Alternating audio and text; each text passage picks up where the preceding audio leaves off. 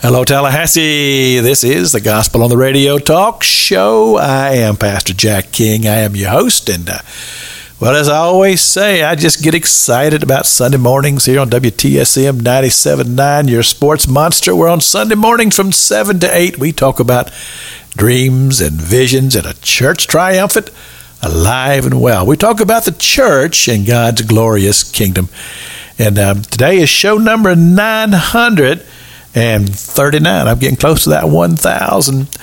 And we do have a few rules. We don't talk sports, politics, or doctrine, but we do always speak well of one another. And, that's kind of the way we do it. And I'm just excited about having an old friend back in the studio with me. Actually, he's not back in the studio because he's never been on radio with me before.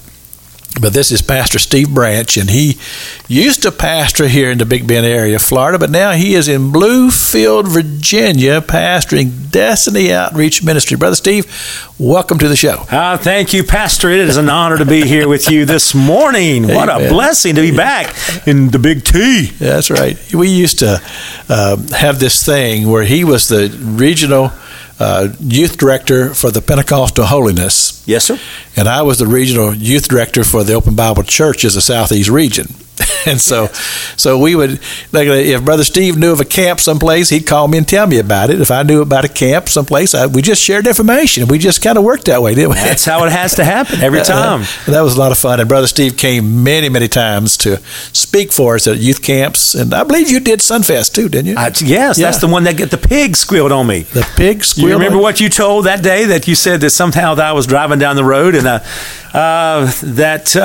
I got pulled over at the hotel. Do you remember this one? No. Oh, let me tell you, Jack. I never forgot it. You have ingrained me. You said that, and I was like, okay. I mean, I was like that police pulled me over at the hotel and said that, sir, you hit a pig down the road, and I'm like, I didn't realize I hit a pig, and I said, well, how do you know it was me? And you looked and said, because it squealed on you. That's coming back to me. Oh, it's coming back to you. Oh, man. That was a hoot, man. We had a blast that time, didn't we? Yeah, we did.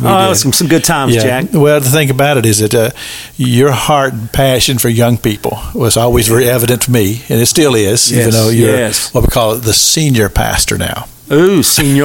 Yeah, lead pastor or something. But the thing about it is that when you have a heart for youth, that never leaves you. I mean, when you just love young people. Because the thing about it is that not everybody does. Yeah. I mean, it's not that they don't hate them. They just don't have a heart and passion for them. Yeah. But I do, and I know you do. And, and it doesn't matter how old I get. In the generations, the trappings change a little bit, but in the heart, they're the same. All the same. And they love affirmation. And basically, I say this: if you love them, they'll love you back. You better believe it. Red, yellow, black, and white. Yeah. And there's so much going on in this generation today. It's just kind of mind-blowing to watch them. And what the turn with the youth, and I know I mentioned this to you a while ago, God has really opened the door. We do Celebrate Recovery in our church, and it has been just amazing. We of course, now CR is anybody with any hurts, hang-ups, or habits, but it has been something we've been working out over 15 years with the probation office, and they can go to NAAA, Celebrate Recovery A. That's my A. I was not going to squeal on you this time. Right. But we do a lot of outreach, and it has been slamming, man. It has been so much fun to watch God's hand work and to let people know there's hope. Because I always give people a hope test, and they look at me like, I think you're on drugs, Pastor. And I'm like, well, okay, here we go. I said, but put your hand in front of you and blow. And they kind of look at me like, why? I said, just do it. Would you just please me, please me. And so they did, and I said, as long as you have breath, you have hope. The thing is that you have to understand, as long as you have that, Ecclesiastes 9:4 says, as long as you have breath, you have hope. Now you were here in the Big Bend area, so you're probably familiar with Rosalind Tompkins. I'm not familiar with the name. I'm sorry. I've been out over, I don't know how many years, 20 Rosalind years. Tompkins, that was her expression. As long as there's breath in your body, there's hope. Wow. And she has a ministry called Mothers in Crisis. Oh, really? Awesome. No. But now, I had her on the radio show here not too long ago. And she has actually petitioned the Congress to make the month of April as the National Month of Hope. Wow, that is awesome. And she refers to herself as a hopeologist. Wow. And I said to her, I said, well, Sister Rosalind, I said, why all of this? She said, because there's a crisis of hope in our land. And I said, well, what do you base this upon? She says, look at the suicide rate. Oh, yeah. And when she said that, I said, you're absolutely right. And this is Mental Health Month, if I'm not mistaken, and suicide prevention. And you know, the sad thing is that seen it in the ministry. I mean, and I'm afraid that a lot of times people come to our churches and they're afraid to even say, I'm hurting, or I'm depressed, or I have anxiety, because they're afraid that. And I shared this. I did a teaching several months ago on mental health, and I said, you know, it's a shame and a disgrace that people feel like they cannot come to a place of safety and say, I am hurting, without being, you have a spiritual problem, you don't have faith, you've sinned, and that's not the case. And I think the church ought to be the safe haven of people to come in and be loved and ministered, and they're hurting out there left and right. That's why the drugs, they're substituting. And I had a guy teach the other day, sharing about triggering and sharing about things in the brain, and how they call it the lizard part of our brain, and how it's instincts instead of compared to what God has created us to think, and how like meth, crystal meth, LSD, and opioids, it substitutes for relationships. And that's the problem with some of our people and they feel isolated, and of course they burn every bridge. We know that. Yeah, because what happens, they look at people and they say, well, look at that person, seems so spiritual, and I can't live up to that. I know. And so as a result of it, you're right, they don't want to let on. If somehow or another their life is not perfect, they wouldn't want somebody else to know. Well, I have been a Saran wrap, and I know that I scared a lot of our people a lot of times, but I've come to a place in my life I really don't care anymore. I don't mean that in a bad way. Right. But I mean, I shared one morning, and I says another series I have a problem with. Well, that morning it was I have a problem with addiction, and I stood up in my congregation and said, "Hi, I'm Steve Branch, and I have an addiction." And it was like bug-eyed, and they were like, "What?" And I'm like, "Hi, I'm Steve Branch, and I have an addiction." And they kind of looked at me like, "What in the Pastor? What are you talking about?" I said, "My addiction is acceptable, though. See, my addiction is food." And I cannot quit. And I said, and I shared my heart, and people came up to me and said, "Thank you, Pastor," because I think they look at the pastor up there and this guy is so perfect and he can walk. You see, Jack, the only thing, I know we're not supposed to touch anything doctrinal, but I found out the other day that the only thing that I cannot do is take a shower. See, because I'm so spiritual, the water divides. You know what I'm talking about, Jack? Hi. You know what I'm saying, Jack? You just got to come to a place that somehow we've got to get. And that's the problem, I think. We don't want to be real because we're afraid that people are not going to like me. And I think that's a shame and a disgrace. You just nailed it. That's the whole thing. Yeah. Because you're afraid that people are afraid of being rejected. Or they're going to afraid that the people's not going to like me. Like, my son is on drugs. Do you realize how many families are being racked by drugs, and we're holding that secret in, and it's killing us. Yeah. And it's separate. And if they would just open up and say, I have a son or daughter that is on drugs, and I've raised him in church. He knows better. And it's not that you failed as a parent. It's not that you failed as not godly enough. He made a bad choice and a bad decision, Jack. And if they would just open that up, and they will know there's a whole lot more out there that are out there with them, with the Celebrate Recovery or other group support to help them, because it is a burden to carry that load and try to come and you're so spiritual on Sunday, but you're broken on Monday, and it's like their family is like just broken apart. God wants to restore, as you said, this victorious church. It's coming back. But the thing about it is that this is what the church is for. Oh, it's to support one another. That's why we're a part of church. I think maybe that's forgotten a lot of times, and maybe the people get the idea that you put on a facade. You go to church, don't really get involved. But the thing about it is that the Scripture talks about that if you hurt, I hurt. We all to be that way. Right. And if we love, we all love. I mean, if one rejoice, we all rejoice. We should. Yeah. And I tell you, Pastor, I know that again.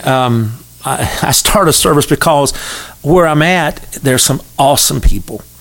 And a lot of, and I don't mean this in a bad way, but sometimes religiousness, because they're concerned about your hair or this. And that's not everybody.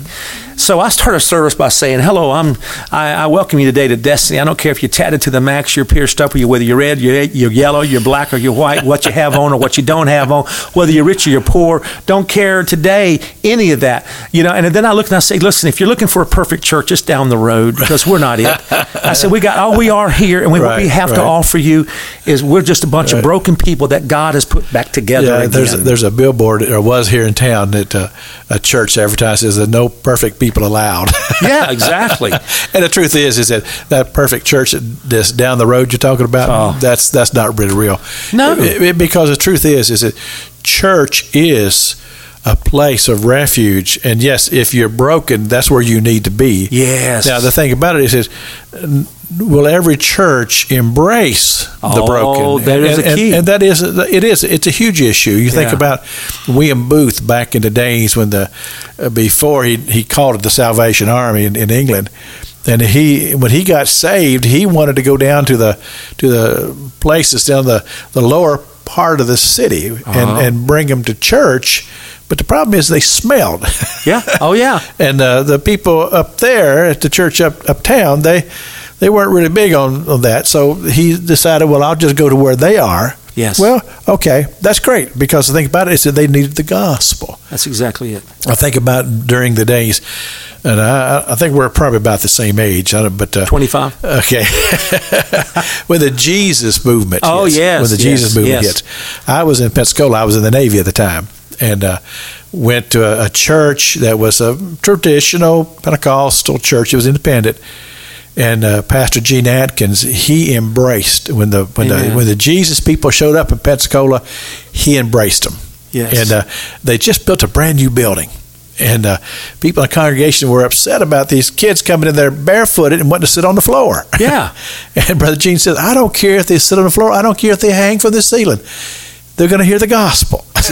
And that's the way, and again, that I think that we've forgotten our commissioning of really what the church ought to be. It's not a place that we are executors of all the judgment. It's that God is love.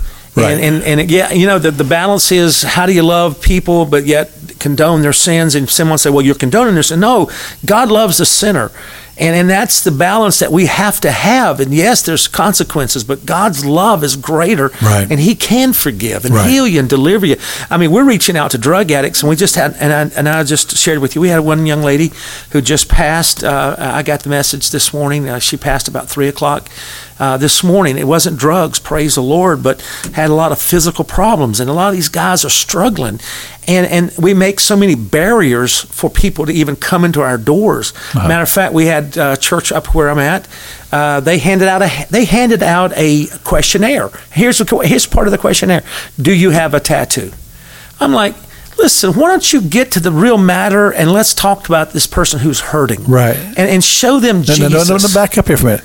A church? A church. A church. A church. And somebody was wanting to visit? They visited, and when they walked in the door, they handed them a piece of paper and had a questionnaire and asked them to fill it out. Really? And that was on there. I can't imagine such a thing. It's crazy. That's what I'm saying. It's craziness. But, we wrestle with the hair and the pants and all this kind of stuff. And I just think that there's more to the gospel than, somebody said one time, well, Jezebel, her problem was makeup. No, she was a manipulator. Right. And then I told him, I said, and they said, makeup is not the sin. The makeup is not the sin. Because I know that because my wife says Mary Kay. So I'm very popular up there. Oh, whoa. But the thing about it is that what people have to know, and I'm talking about the person who's the drug addict or whatever. Yes. Is that they are spiritual, even though they don't realize it, because we're all spiritual. Yes. But the thing about it is that people are not aware of it. And so it's that reality that when they come to the reality that they are spiritual and that God is spiritual and they can have a connection with God. Yeah. When that reality hits, wow. God begins the process of turning everything around. Yes. So we're not going to be able to do that. No, that's the trouble. We have tried, and what's happened is so many people think I can will this like drug addiction. I can will it. You can will it for a while, But then it gets so big. Because that's flesh. That's exactly And that's exactly what Jesus talked about when he talked to Nicodemus and when he talked to the woman at the well. He talked about this flesh thing is not going to work. No. It has to be a spiritual happening, a spiritual awakening. And that's what we seek. Yeah. To make people come to that awareness. I think the thing, and this is some of the issues that I've shared, up there, and it's one of them is our generation today is trying to make, we're trying to think somehow the calendar is going to dictate to us the morality of God's Word. And we're not going to be judged by the calendar. We're going to be judged by what His Word says. And I know some people don't like to hear that because we're in 2019. This is different. And it's not big. And we have to understand and step back a second and say, God is not doing it because He hates us. He's trying to protect us. Mm-hmm. And He loves us that much with our intimacy with Him and one another and the different things that He's given us. And I think the thing is somehow we're trying, instead of Him being we're trying to go into His image, that we're trying to make God in our image. Mm. And so therefore, if it feels good, do it. If you it's okay. You can do whatever you want. Yeah, that's the that's what they said back in the 60s. And that hasn't worked out real well, has it? Oh, no. And it's funny how that, of course, during my day, when I was young, and of course, that was a big thing, the whole revolution and feels good, do it, all that sort of thing. And now we've come full circle. Sure. Because if you do it now, you're going to get sued. Yeah, that's but the it's word. funny. It's funny. The same generation that was saying, "Oh, it feels good, do it," are now the ones saying, "You better not." Yeah, exactly. Because we found that there's consequences to whatever you do.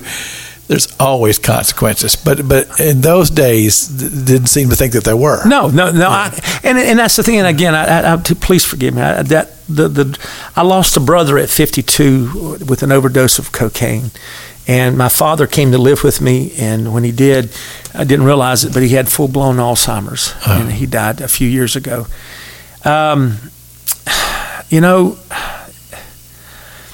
It's a passion, this youth, and with what God put in me. I would never dreamed of what I'm doing now when I was doing what I was doing here. I loved it. I felt so comfortable. But when I got up there, it was completely, all I asked God for when I got up there, Pastor, is two things. I want to see these people as you see them, and I want to love them as you love them. Right. We just kind of jumped into this and really didn't bring our radio audience along. Oh, I'm sorry. Hey, guys. No, this is my job. Oh, I'm sorry, Pastor. My bad. But let's just to kind of bring you up to speed. First of all, if you just tuned in, this is the Gospel on the Radio talk show. I'm Pastor Jack King. I live here in Tallahassee, pastor Freedom Road Christian Ministry. Brother Steve Branch is my guest. Used to pastor Faith Heritage Church over in Quincy, Florida. Yes. For 8 years, I think you said. I'm saying 8 years. Yes. And then you were also the regional youth. You didn't call it a CEM director. CEM director for the state of Florida, parts of Georgia, and then God called you away from Faith Heritage to go to Virginia. Apopka. Well, I went to Apopka for 4 years, and we had like 202 churches and over 29,000 people. And then God called me up. I've been up in Virginia for 17 years. No, wait a minute. Go back. The 200 churches. 200. That's what you were overseeing, or as far as 202 churches. Yes, youth camps, and so many different things like that, and about 29,000 people. Right. And some people looked at me like, why are you going up there? I said, because God, when I was 15 years old, I told God, I'll go where you want me to go. I've said that same thing. And I can't stay here. Right. It's not that anything's wrong. So you resigned as the district youth director. Yes, sir. CE director. And but you thought, boy, this is my calling for life. This is what I love. Oh, I love. Yeah. Great people. See, I so identify with that because 2012. God called me out of the regional youth director here of the Open Bible Churches. I loved it. I loved it with a passion. And I kept saying to my district guy, I said, I'm not smart enough to know when it's time to quit because I loved it so much. But there comes a time. Yeah, you have to. God has something different to do. So you go up to Virginia to take a church. Yes, sir. To pastor a church. Yes, and I'm just going to, what you told me before we went on the air, the church is only about 2 or 3 years old. At that time, it was about maybe less than 2 years old. Yes, sir. And a very small town. Yeah, between two. No, we're between two small towns. Okay. And the congregation, I guess maybe a mixture of people who'd kind of been in the faith for a long time, solid, kind of give you some what we call structure, yes, but with a heart to reach the lost. Very much so. Awesome leadership. Yeah. Passion for reaching the lost. Our children, we have a children's pastor. We have a youth pastor. Again, my passion. And what I love, I always try to commend our congregation because, as you said, people sometimes, we don't want, they're going to hurt a wall. Listen, a paint is more cheaper than a soul. You can paint a wall, but you can't put back a child that's been hurt. Right. You know, so, and we had people just like that. It had that kind of heart. Matter of fact, we just got through paying off a $1 million gym, and praise God for that, for the community and for our church and for our families. And that's the kind of people we have. So your church has very strong with outreach. Yes. And so what do you do? What are some of the outreach things that you do? Well, again, some of the things, our youth, our children, but we have been plugged in now for over 15 years. We work with the judicial system. Say that 4 times. They came to us, and we work with the court system. That we work with the probation office. And so that we go into the probation office and share Celebrate Recovery. We probably have touched thousands over the years. Okay, Celebrate Recovery. And I've heard of that. Yeah. Tell us about that. Celebrate Recovery is a faith-based support group, and it's a 12-step program for anybody. And now it's happened that it opened up some of the doors for us with the drug addiction, because we are in the area that we are on that little corner of Southwest Virginia. We are probably, they say that we are the highest death rate of overdoses on Oxycontin or overdoses in the whole state of Virginia. Now we're talking Hampton, Virginia Beach, and all those areas. It is epidemic. Do they have any idea why? Well, some of it's because we're near coal mines, and some of the coal miners get hurt. They've dumped in Oxycontin,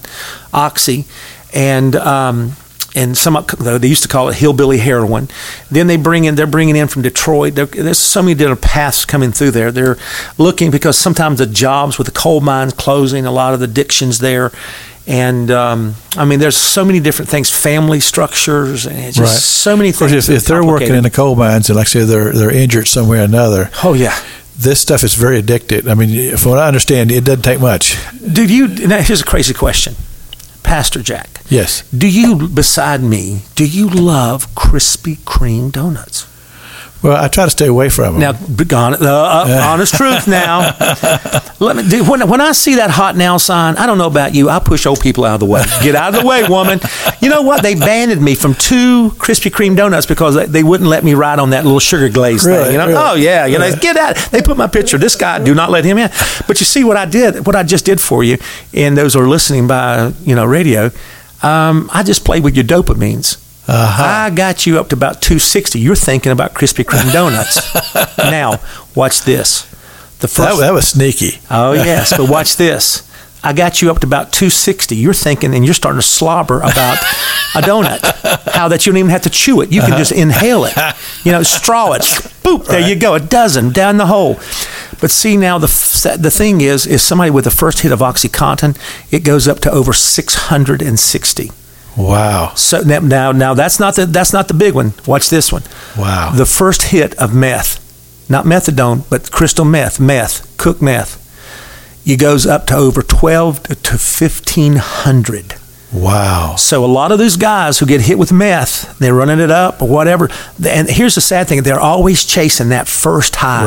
Right. And they'll never get it again. Yeah, I've heard that, yeah. So they keep changing it. And here's another thing that what a lot of people don't realize, especially if you have a child or somebody that's has been addicted, and they've been addicted since, like, say, 12, 13, 11. A lot of our guys up there, not all of them, a lot of them are being addicted and have tried drugs and gotten addicted in middle school. Oh, my goodness. In middle school. So we're talking 11 years old. Now, the thing is, what I'm finding over these years is that a lot of these guys, their emotions freeze at that age. That's why they can't have relationships. That's why they don't understand a lot of stuff.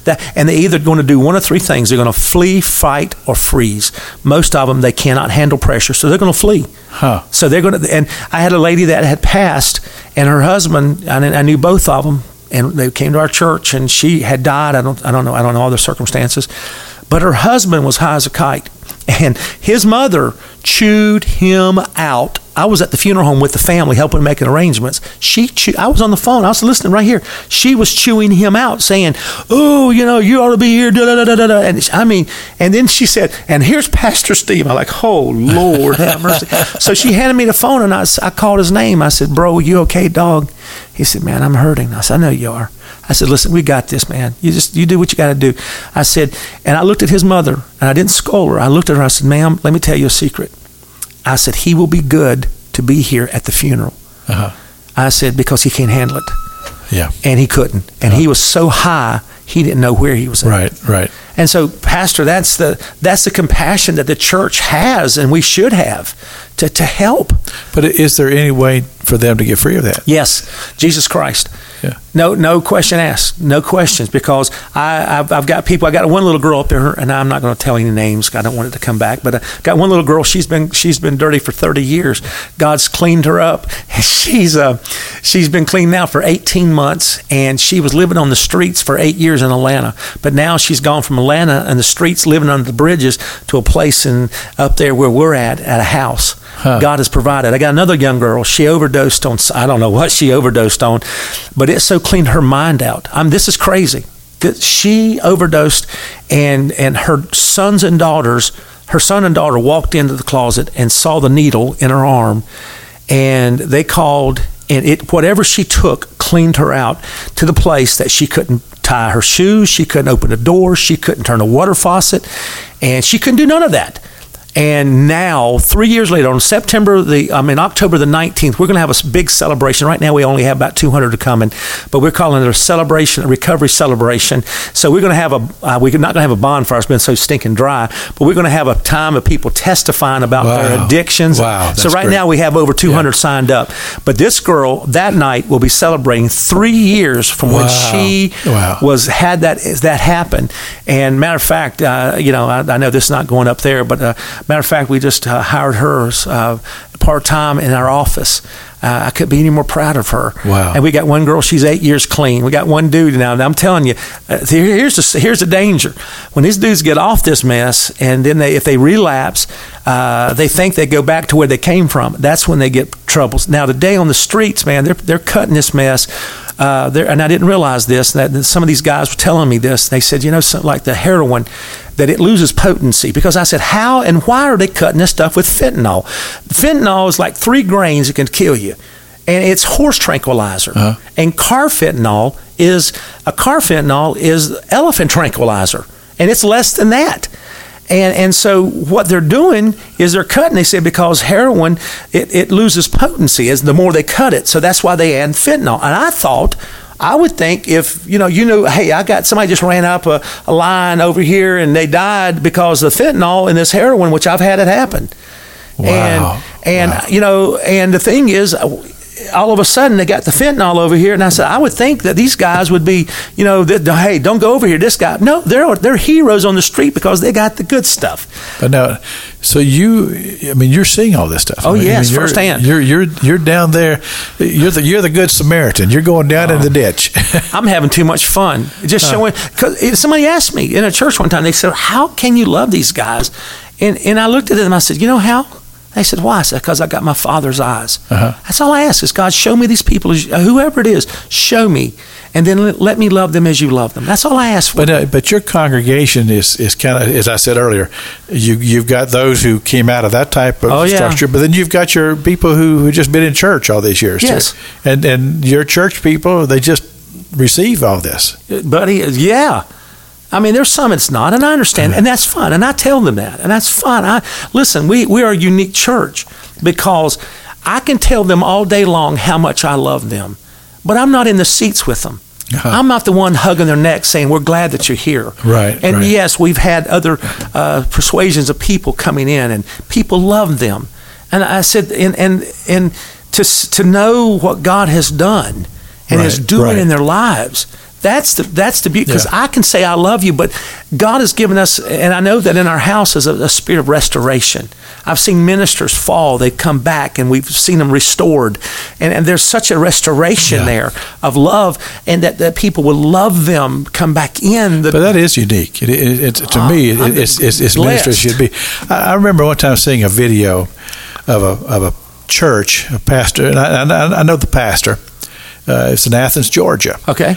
And he had a table set up on the platform, had a bunch of people sitting there. And in every one of those that were there, they were part of his church, had all came out of the situations that you talked about. I'm talking about a whole church full of people. And it was the greatest thing. Just there in that video, they different ones were just sharing a little bit about their experience. One after another. And here now you had this church that was growing and just a nice church made up of people. You would never know it. Yeah. See, that's the thing. We think I was sitting down at a restaurant after we did Celebrate Recovery one day, and there was like 5 or 6 of us, and there's like 3 or 4 young ladies that we have, beautiful young ladies. And we were sitting there, and a couple of our guys, we just got through the class, and these ladies came walking up, and they sat down at the table next to us, and we were cutting up, and she said, I think I remember you, because you were talking about Jesus and everything. I said, yeah, we just got through Celebrate Recovery down here, and I said, matter of fact, you've got 4 testimonies sitting right over there. She said, what do you mean by testimonies? I said, let me point them out to you. So I started saying, this young lady has been clean for 8 years. This young lady has been clean for 16 months. This young lady, and they looked and they said, but they're so beautiful. Right. Because we think a drug addiction is ugly. You can hide it. There's doctors, there's lawyers, there's professionals out there who cover it every day. Yes, that's right. You would never know. You're right. You're right. And that's the thing that we have to understand. It has no creed, no color. It don't care. Right. Matter of fact, we have a page, and I don't know, and I know you said something about a song, and I'll ask you off the air about promoting something real fast, but I'll talk to you later about that. Yeah. So, but thank you. This is awesome. Thank you for. It's good to be here, man. This is awesome. Like I say, we're just getting reacquainted, really. Hey, man, we've known each other for a long time. But he's been in Virginia, and so of course, that's getting awfully close to God's country up there. Because I'm from Kentucky. So. Oh yes, Pastor Jack. Yes, you are right. Take a left at where we're at. Right. Left. Right. Well, one time Kentucky was part of Virginia. Yes. Yeah, years ago. That's way before my time. You can tell me about it later, okay? Anyway, it's just good to get reacquainted with you. This is awesome. Just to hear your heart. I'm Pastor Jack King. I am your host, and I just enjoy Sunday mornings being with you, and I hope that you're planning on going to church today. I'd love to have you come worship with us at Freedom Road. We're at 720 Capitol Circle Northeast. We're right across from the federal prison. We're in the storefront over there. frcm.us is our website. You can check that out and bring the family. We love having visitors at Freedom Road Christian Ministry, and if you like Southern gospel music, such as I do, then I would invite you to join me on Saturday nights on 94.1 on your radio dial. That's Wave 94 for a full hour of Southern gospel music hosted by me. It's 7 o'clock. Tune in. This is Saturday Night Gospel Singing. Have a great time on that show as well. And also the daily broadcast. It airs here local on 94.1, 11 o'clock. It's 5 minutes of the Word. And, just love to have you tune in and enjoy good gospel music, good gospel talk, and, of course, the Word of God. If you'd like to get in touch with me, perhaps maybe you'd like to be a guest on this show. I'd love to have you. If you're involved in Christian ministry, call me, 567-1703. That's my cell phone. And also, don't forget my good friends Robin and Jim, AAA Constant Comfort. They've been helping me do this show since I started back in 2002. Do heating and air conditioning. They are the best. 893-9566. All of those good things. And also one other thing, these shows are podcast. You can find it on the podcast. If you want to re-listen to this show, it's 939. And it'll be on the podcast probably next week sometimes. You can check that out. Brother Steve Branch, I got down here, Steve Bear Branch. Yes. Boy, I haven't heard that in a while. Call him. They don't call you the Bear? No. You're the one who told me that. I know. That's the thing. Somebody walked up and one said, hey, Bear. And I'm like, oh, boy. I hadn't heard that in a while. I'm trying to be more like the Cub. I've been trying to lose 2 people. So my goal in life is to be a barcode at Sam's. I don't know. Yeah. Stick my tongue out and be a zipper or something. Well, you'll always be bare. There you go. To me. Oh, thank you, Pastor. And I remember when you had black hair, too. Oh, thank you. I'm just glad I have hair. So who cares? Well, my son, he's kind of gotten kind of slick up there. Uh-oh. Because he got my wife's side of the family. See, that's where those genes come from. But see, my side, the Kings, we all have hair. Oh, yeah. It's not those queens. I feel you. Go ahead. Oh, Pastor. Yeah, it's great, though. Oh, goodness gracious. But this has been some interesting things that you've been talking about the people who are dealing with addictions and things like that. And God's called you to that. And I'm always amazed.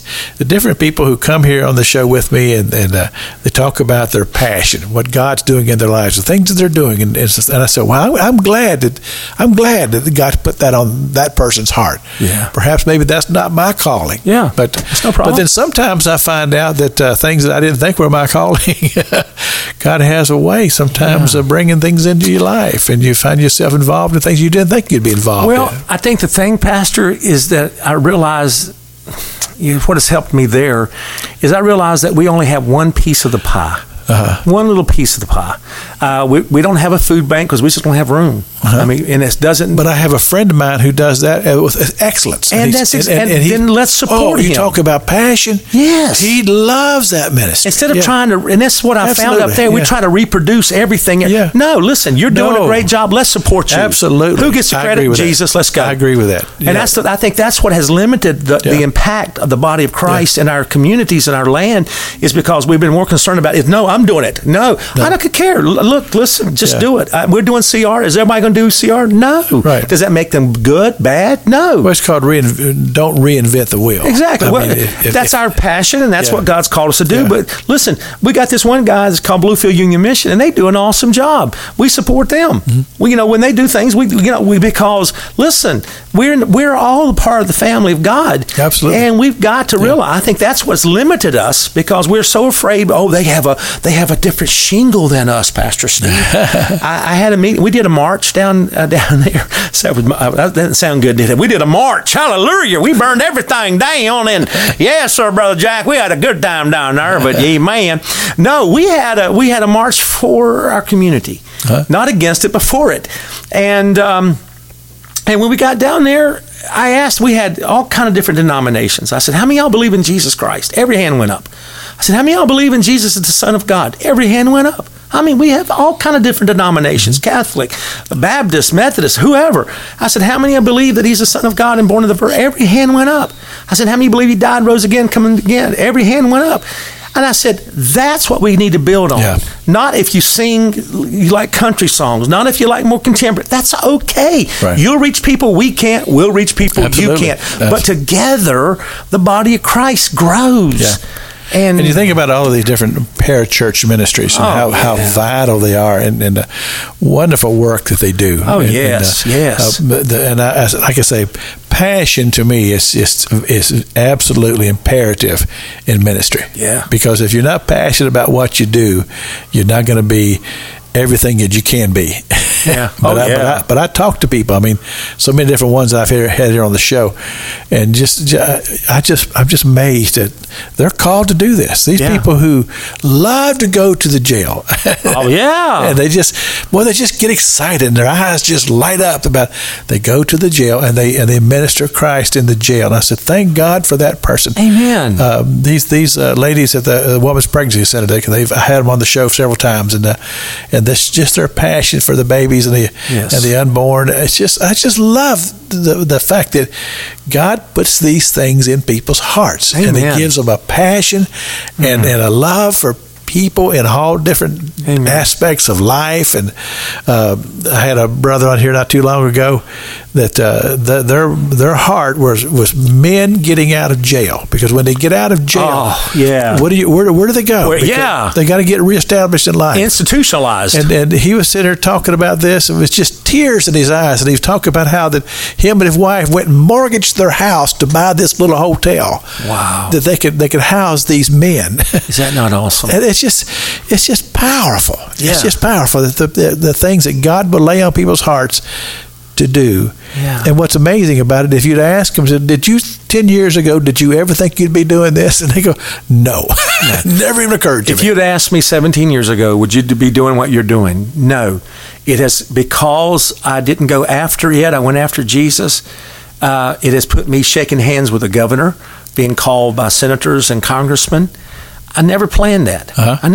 Judges. I never dreamed of that. I never had the passion for it. I just want to. But let me ask you this. Yeah. When they came to, you said they came to your church. Probation officers. Yes. They came to your church and they said, Pastor Branch, you got something we want to talk to you about. Yeah. What was your first thought? Well, they asked me, because we started Celebrate Recovery, and they asked, do you have anything to mentor? Because they started a drug court.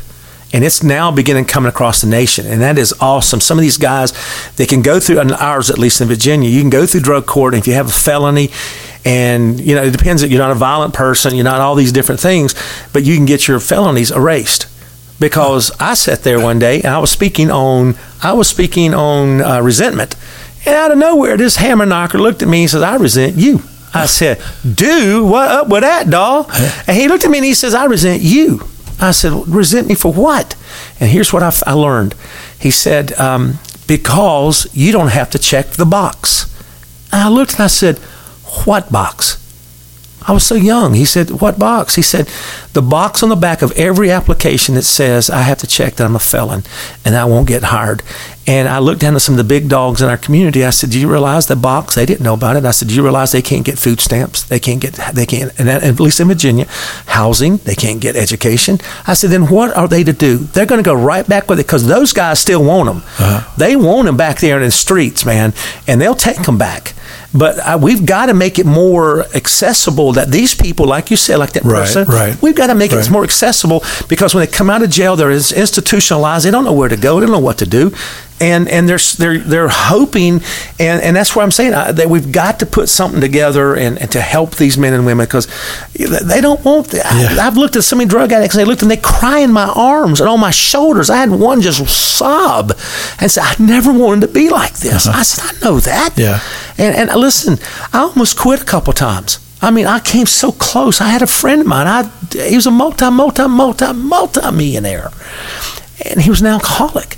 I took him to rehab. I took him everywhere I could go. And one day I called him. I would talk to him two, three times a week. And I called him, and Annette didn't get an answer. And I called again, and the person said that this friend had passed. And that was a tough shot. And then, and I looked and I said, "God, I can't do this anymore." Yeah. It hurts too much. And because the thing is, I get people call me a lot of times and said, "Hey, I want my grandson to get in your program." Well, it's not a program. It's a support that you're going, that we need to encourage and get around you and help you and build a community around you and help you through this stuff. It's a winnable battle. That's the good news. It's winnable. And I didn't mean to be rude, but this grandmother was, "Oh, my grandson wants to come to your program." And I said, "Ma'am, can I ask you a question?" She said, "What?" I said, "Is this more for you or for him?"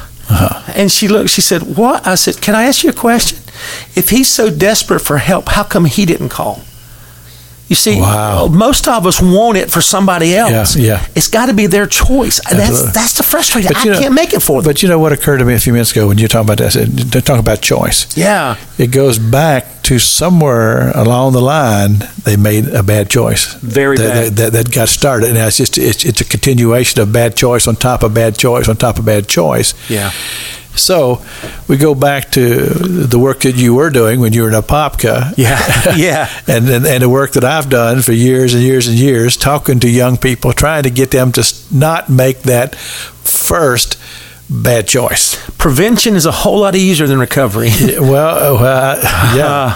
But you've had your heart broken just like I have. Oh, yeah. Because we've seen it. Yeah. As much as we've talked to them, and then you see them a few years later, and you go, "Are you here?" You talk to a grandparent or a parent, and you go, "Oh, what happened?" And so, and they just kind of lower their head. And you go, and of course that's one of ours. When we've seen them, like with you and I both, with youth camps and youth conferences, we've seen them since they were little. We've helped raise them. Yeah. Because I've had a lot of parents tell me, "So, well, Pastor King helped me raise my kids." Oh, I know. And yeah. And then you hear about they made the choice that we told them again and again and again. And then, but Paul said, the things I didn't want to do, I do them. The things I do want to do, I don't do them. Right. Then he says, is there any hope in Romans? Yeah, it's through Christ Jesus. And that's the victory that we have to remind ourselves. And even though they make the bad choices, that they can come back. And I think that's the thing. Right. That I had a friend that her son was doing some horrible stuff. And I was pastoring in Bradenton, Florida before I went to Apopka, and it was like, out of my mouth said these words, and I never dreamed it. I never thought about it. Never heard it. And it was simply build a bridge so he can come back home on. Wow. And he did. Huh. Before he died, he got saved. But if that parent would have torn that bridge down, you're not coming back in because of you did. We've all done stupid things. Right, and even right. God, the prodigal son, that he forgave us of our sins, and he put the fatted calf out there and robed us and ringed and partied for us. But the thing is that somehow that. And I tell these people, and I'm going to use a word here, and I'm sure maybe people in the audience will hear and understand what I'm saying, but triggers. And those things that trigger us to think, time, music, people, and sometimes I look at these guys and I say, listen, Christmas, Thanksgiving, from Thanksgiving to New Year's is the highest suicide death rate in America. Why? Because of loneliness. Uh-huh. These people don't feel like they fit in. I talked to the head guy at the DOC one time. I didn't know who he was. I was a jerk. Hello. You were just Steve being Steve. I was just being Steve. One time, one of them came in, and I was going to take up an offering, and then they said, "Do you know who this is?" And I said, "No." They pointed. She was right under the governor. I'm like, "Oh gosh, shoot me now!" But I talked to him. I said, "These guys are not freak shows. They're human beings, right? And they're somebody's child. They make bad choices, yes, but we gotta remind them that there is hope, and I see that's what God's doing. And matter of fact, I got my car. My wife asked me, "What are you doing with this?" I got Narcan in my car. I said, "What you know what that is?" No. Oh, let me instruct you. Somebody with opioids. And you squirt it up their nostril. If they're overdosing, and if you find out they're overdosing, there's a couple ways you need to find out. Squirt it up their nose. It won't hurt them, but they'll block that. Really? They can live. And so you carry that with you? Oh, I carry it with me. Because you encounter these people. Oh, we do encounter them. And you do encounter them. And matter of fact, I have a person right now in my mind, if they would have one squirt of this up their nostril, and maybe two, this person would have been alive today. Wow. Because she died in her car. And it was a couple, but it was mixed with fentanyl, which just makes you go to sleep. Wow. And that's what happened. See, the thing about it, the reason why you have that in car is because you are going where they are. Because that's your passion. That's where you're driven to go. Because most people don't go those places. Because I wouldn't have that in my car because more likely I'm not going where you're going. Well, it's the supermarket.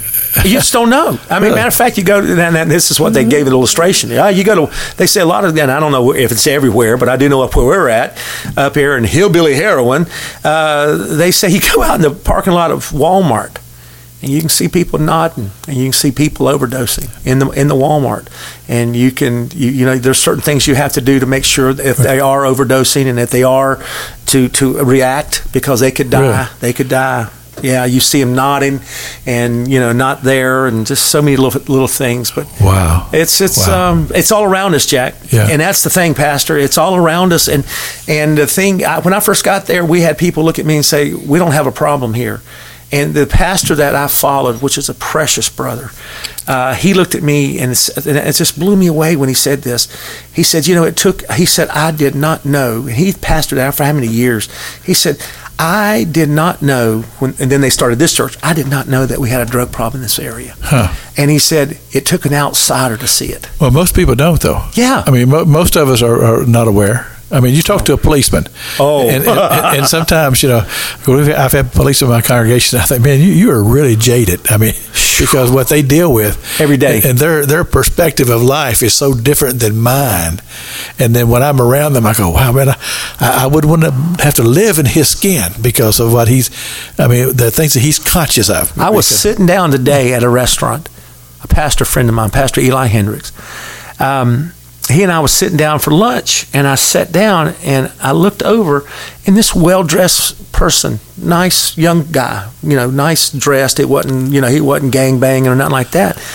And I kept looking at his hand, and I looked and I said, "Oh my goodness!" And I looked at Eli. I said, "Did you see that guy's tat?" He said, "Well, no." I said, "You didn't see that guy's tat?" He said, "No." I said, "He's a white supremacist." He said, "What?" I said, "That was his tat." He said, "What?" I said, "Yeah, that was his tat." I said, it was a hot summer day and he had the sleeves down. I was like, well, he could have, who knows, but that's right. I've shared so much with the gospel through tattoos. This is crazy, Jack. I mean, it sounds stupid, but you know what? I found something out. Every tat has a story. Well, see, you and Mark McNeese, who used to pastor Element 3. Okay. Because that church, you had him here when you were here. Yeah, right. But you and him would have a great conversation about that. Because he says that in his church, he says if somebody's going to get a tattoo, he goes and sits with them. Really? Because that's the culture that he's... Yeah, that's where he's come from. Yeah, he's reaching out to. But then you got people like me. I'm just totally oblivious to it all. If somebody asked me, "Are you going to get a tattoo, Pastor?" I said, "Heck no." Well, they said, "You think it's wrong?" I said, "No, it's your conviction." But I said, the reason why I don't like it, I don't like a needle with a chainsaw motor on him. No, this boy ain't getting a needle. I was getting blood one time, and I told a guy, I said, "Listen, you got one chance to get blood out of myself." He said, "What?" I said, "You got one chance." He said, "Really?" I said, "One chance before you get hit by lightning." He said, "What?" I said, my other arm is called lightning, right. And you've poked me hard. It's coming at you, partner. In other words, you don't like needles. There you go. Yeah. Now you're good, Jack. Well, see, I spent 4 years in the Navy, and I never got a tattoo. So if I survived that, you ain't got to put one on me now.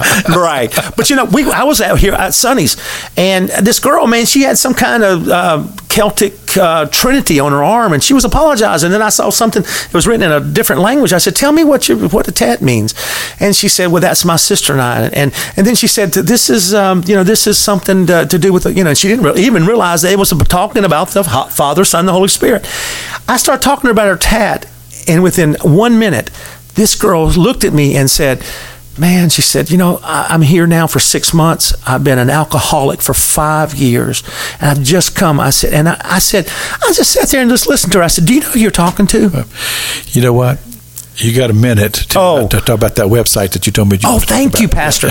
Listen, for those that like to visit, I've just tried some inspiration thoughts up there. It's called Celebrate Recovery at Destiny on Facebook. Celebrate Recovery at Destiny, or our website domtoday.com. And we'd love to drop in, and it's a time of just encouragement. Yeah, people have been listening to this show. They that guy's a character. I want to check him out. That's why I wanted to make sure I got problems that you got that website. Thank you, Pastor. This has been fun. Anytime. Thank you. I'm looking forward to coming back, man. Yeah, what a blessing. Thank you for the privilege. I know you come back in this area from time to time. Yes. We'll get together again. I'd love to, Pastor. I'm so proud of you. You have done such a great job of over 40 years in ministry, and I salute you. Well, thank you. It's a lot of ministers today are quitting, literally at 1,500 a month are quitting the ministry. You have been faithful for 40 years, and I salute you. Well, thank you. I commend you, and thank you for your faithfulness. We always close the broadcast with prayer. Father God, I thank you for Brother Steve and the ministry you've called him to do. Lord, we pray for our country. Amen. We pray for your kingdom, oh God. Lord God, that it would grow and expand. We just give you the glory and the praise. And Father, we just pray for peace around the world. We pray for peace in Israel and Jerusalem. Amen. And Lord, these things we do pray in Jesus' name. Amen. Amen. Steve, God bless you. Great to have you on the show. It's been awesome. Thank you. Until next Sunday morning, may the Lord bless you.